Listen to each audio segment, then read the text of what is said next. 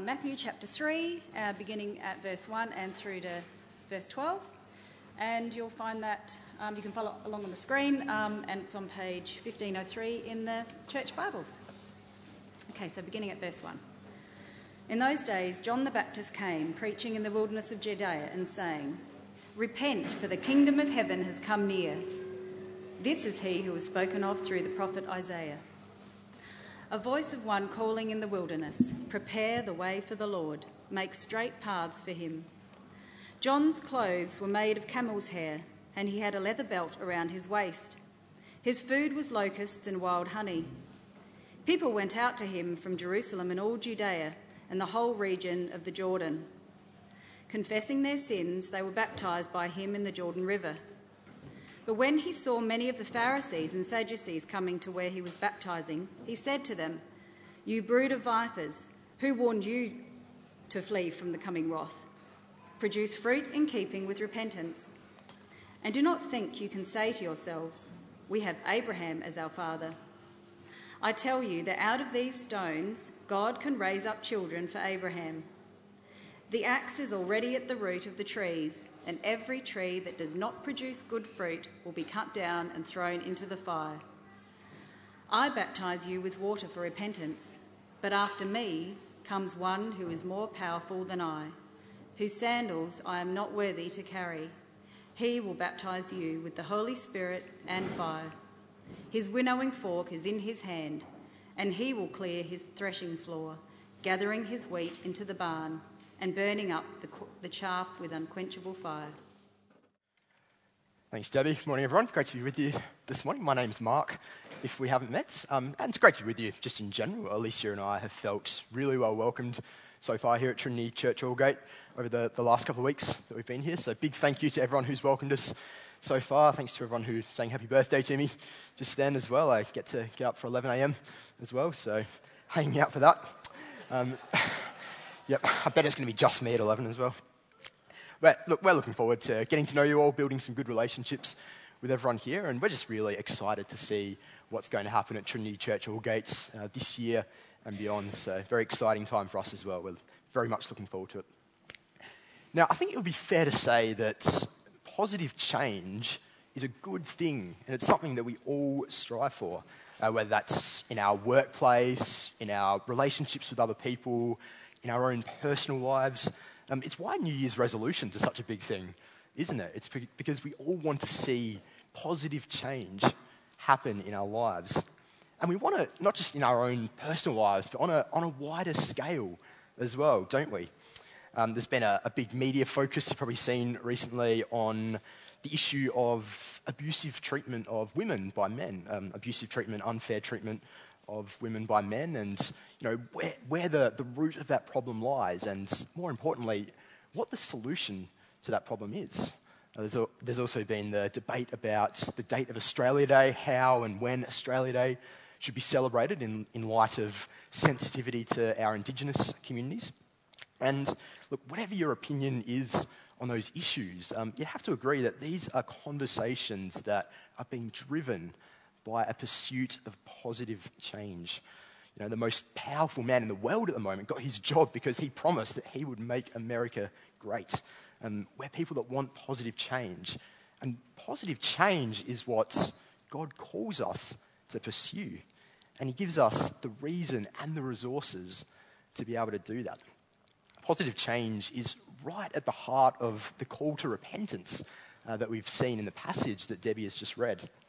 Now, you hopefully would have got a service leaflet as you walked in. The leaflets have got an outline on the inside that gives you a bit of an idea of where I'm going over the next 25 minutes or so. Gives you a few headings in there. It'd be great to keep your Bibles open to Matthew chapter 3 as well, just to help you follow along a bit as well. So you can see the headings I've got on the outline. Firstly, we're looking at the idea of this kingdom being near, this kingdom that John the Baptist is declaring and what that means. And because of this kingdom coming, the right response is repentance. Repentance is needed. Repentance is needed in light of the fact that judgment is coming. And this repentance isn't just something we do with words, it's very much something that is expected to bear fruit in our lives as well. So if you're the sort of person that needs a logical framework to be able to follow along to a talk, that's it right there. Now, I think you've looked at part of Matthew chapter 1 and 2 over Christmas for those who are here at Christmas time. And if you've been around for that, you would have seen that covered the events surrounding Jesus' birth, so immediately before and after Jesus' birth. And what we see, not just in the first 2 chapters of Matthew, but really throughout the whole book of Matthew, is that there's a big focus on how Jesus comes as the fulfillment of God's promises to his people. So now we arrive at chapter 3 and we meet John the Baptist, this quirky, eccentric figure who Chris portrayed for us just a moment ago. Probably not on a unicycle, but other than that, probably a reasonably accurate impression. And John has an important message that he's proclaiming, which is, verse 2, that the kingdom of heaven has come near. So what is this kingdom of heaven? Well, we see a bit of a clue in verse 3 where Matthew tells us that the coming of John the Baptist is a fulfillment of the Old Testament prophet Isaiah, which was written about 700 years ago. He quotes from Isaiah chapter 40, verse 3, "A voice of one calling in the wilderness, prepare the way for the Lord, make straight paths for him." Now this quote, it comes from a fairly significant part of the book of Isaiah.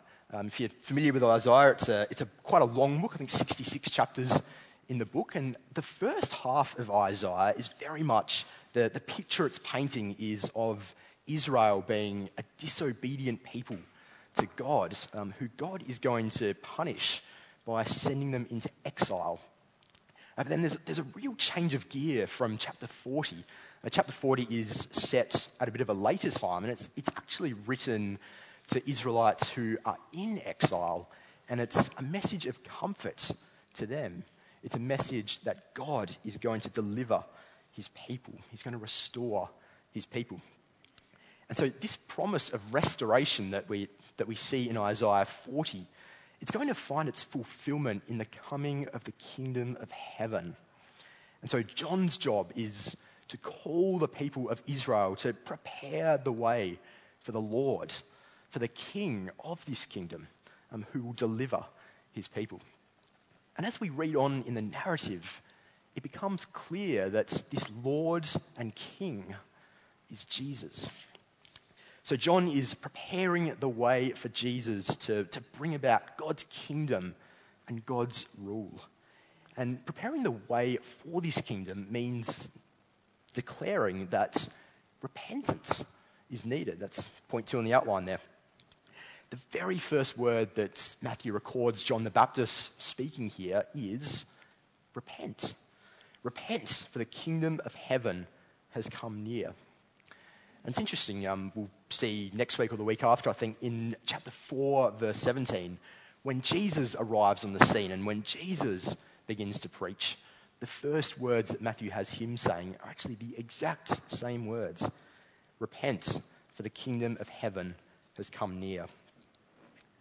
And it seems like the crowds who go out from Jerusalem and the surrounding areas to hear John the Baptist, they take this message on board. We see in verse 6, confessing their sins, they were baptized by him. So this baptism, it's a symbolic expression of repentance. And repentance is needed because of sin. Sin is something that is common to all people. It's common to all people back then and now as well. So regardless of whether you're someone who has followed Jesus your whole life, whether it's just been a few years, or perhaps you're here this morning just new to church, still working out what it is that we believe as a church and what it means to follow Jesus. We're all in the same boat. We're all sinful people. Sin makes us want to do things our way rather than God's way, to want to live as the ruler of my kingdom rather than to live under God's rule. And it not only breaks our relationship with God, it affects our relationship with other people, and it affects us personally as well. But sin is the reason why, even though we all want positive change, the world is still a broken place. And because of sin, there's a judgment that's coming. John's call to repentance that he gives here is really grounded in the reality that there's a judgment that is coming. He talks in verse 7 of a coming wrath. Verse 10, he uses the illustration of a tree being chopped down and thrown into the fire.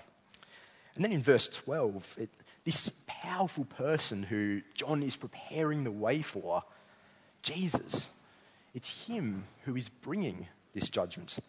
John describes this judgment as a farmer separating wheat from chaff. Now, it's probably not as familiar an image for us today as it would have been in that time and place. But back in those days, the wheat harvest would get collected and it would get gathered in. You'd have both the good wheat and just the useless chaff that you'd need to get rid of. And so what the farmer would do, he'd get what's called a winnowing fork, and he'd sift through the wheat harvest, and all of it would get tossed up in the air. The grain is the heavier bit, so it would just fly up and fall back down. But the chaff would get blown away in the wind. And so eventually you'd end up with just your good wheat, which you could use or sell. So the picture here is of a separation between the good and the bad, and the fiery destruction of the bad. And this judgment is uncomfortably close as well, John says. The axe is all ready to go at the root of the tree. The winnowing fork is in his hand. Judgment is close. And what John wants everyone to be able to see here is that in light of this coming judgment, there's no place for complacency or overconfidence.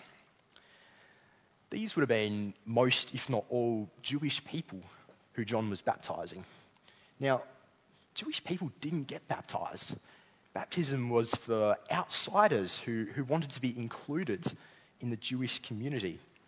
And so by baptizing Jews, John is saying here that being Jewish doesn't make you any better in God's sight. He's trying to remove any complacency that they might have.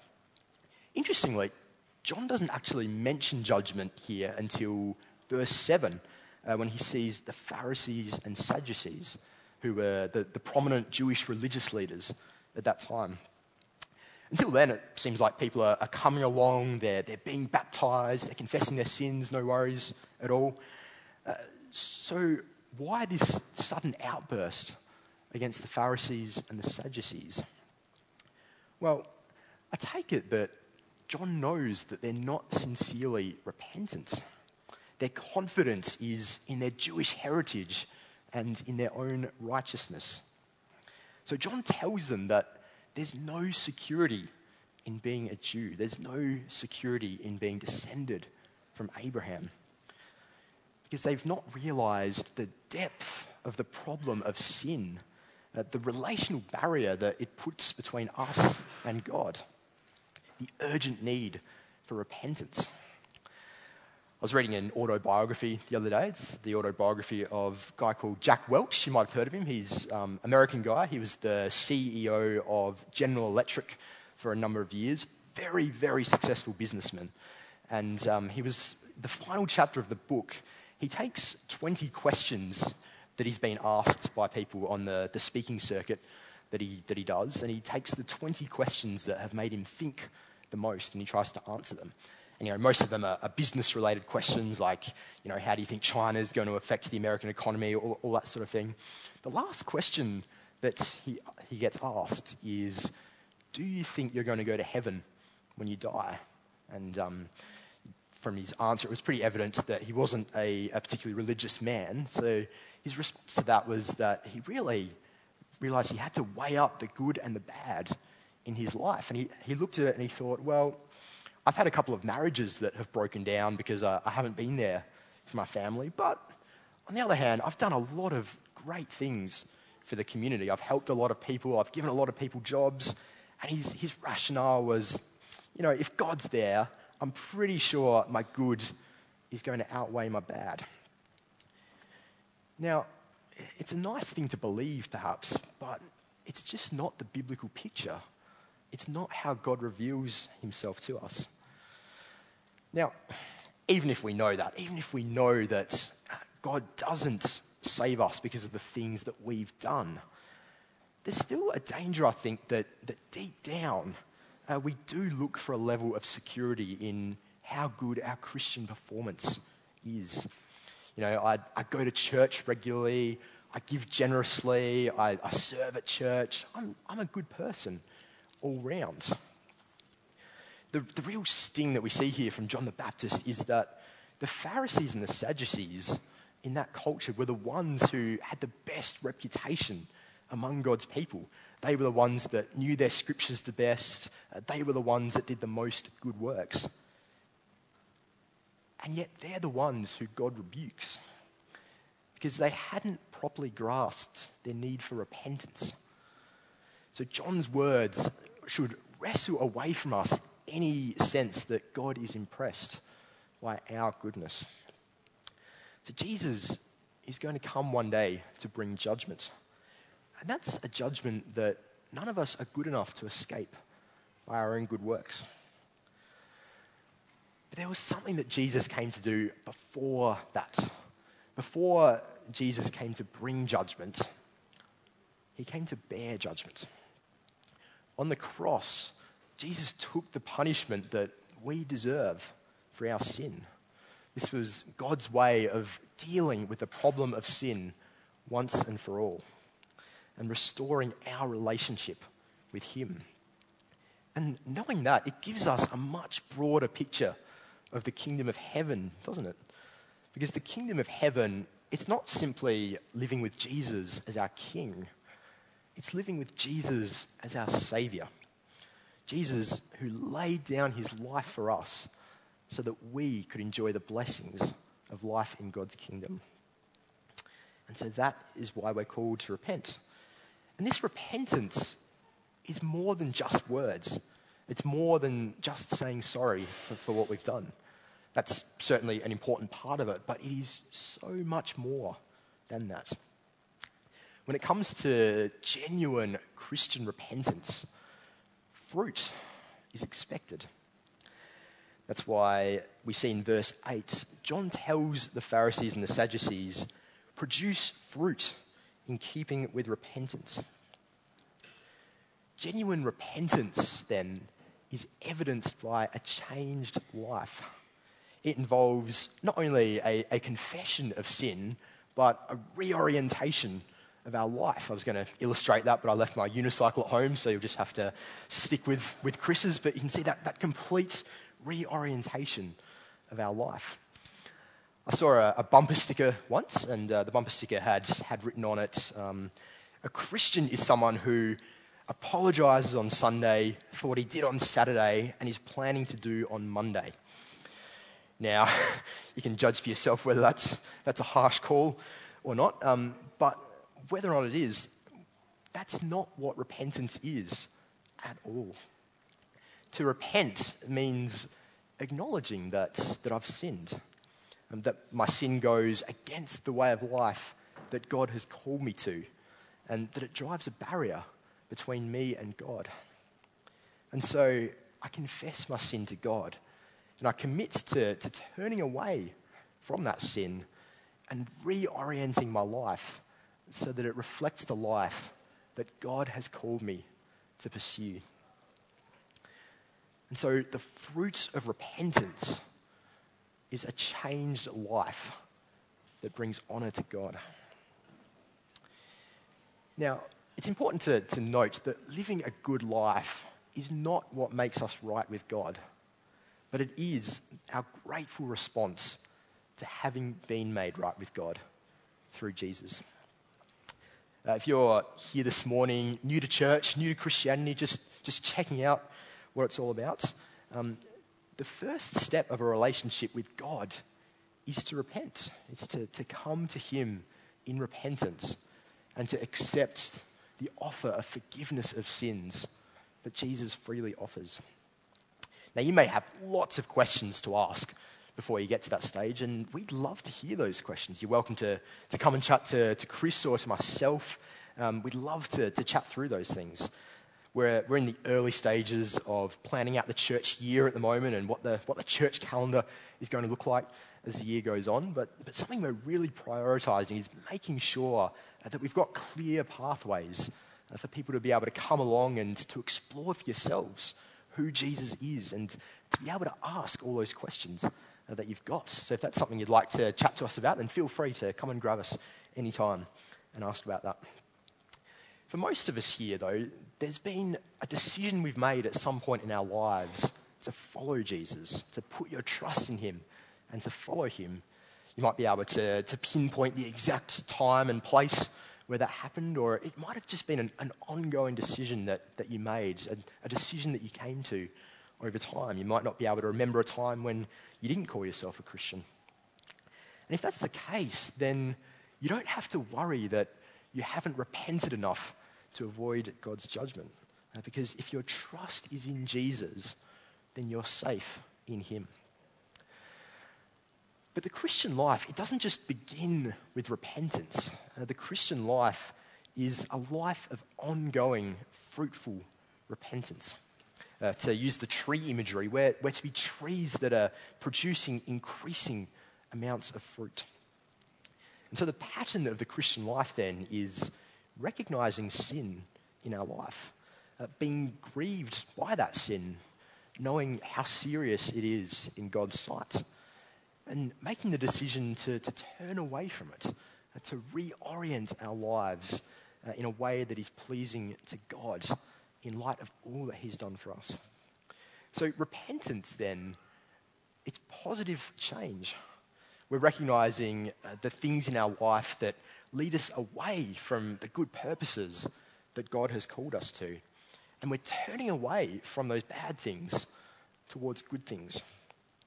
Now, we don't have time to look at it in depth, but Colossians chapter 3 is a passage that expresses this really well.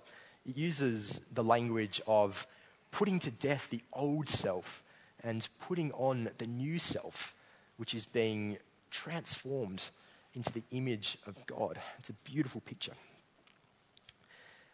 And so, we should be able to look back on our lives and be able to see real concrete ways where we've been producing fruit, where we've been putting off the old and putting on the new in our lives. And to look at our lives now and ask, where is repentance needed? Where does fruit need to be produced?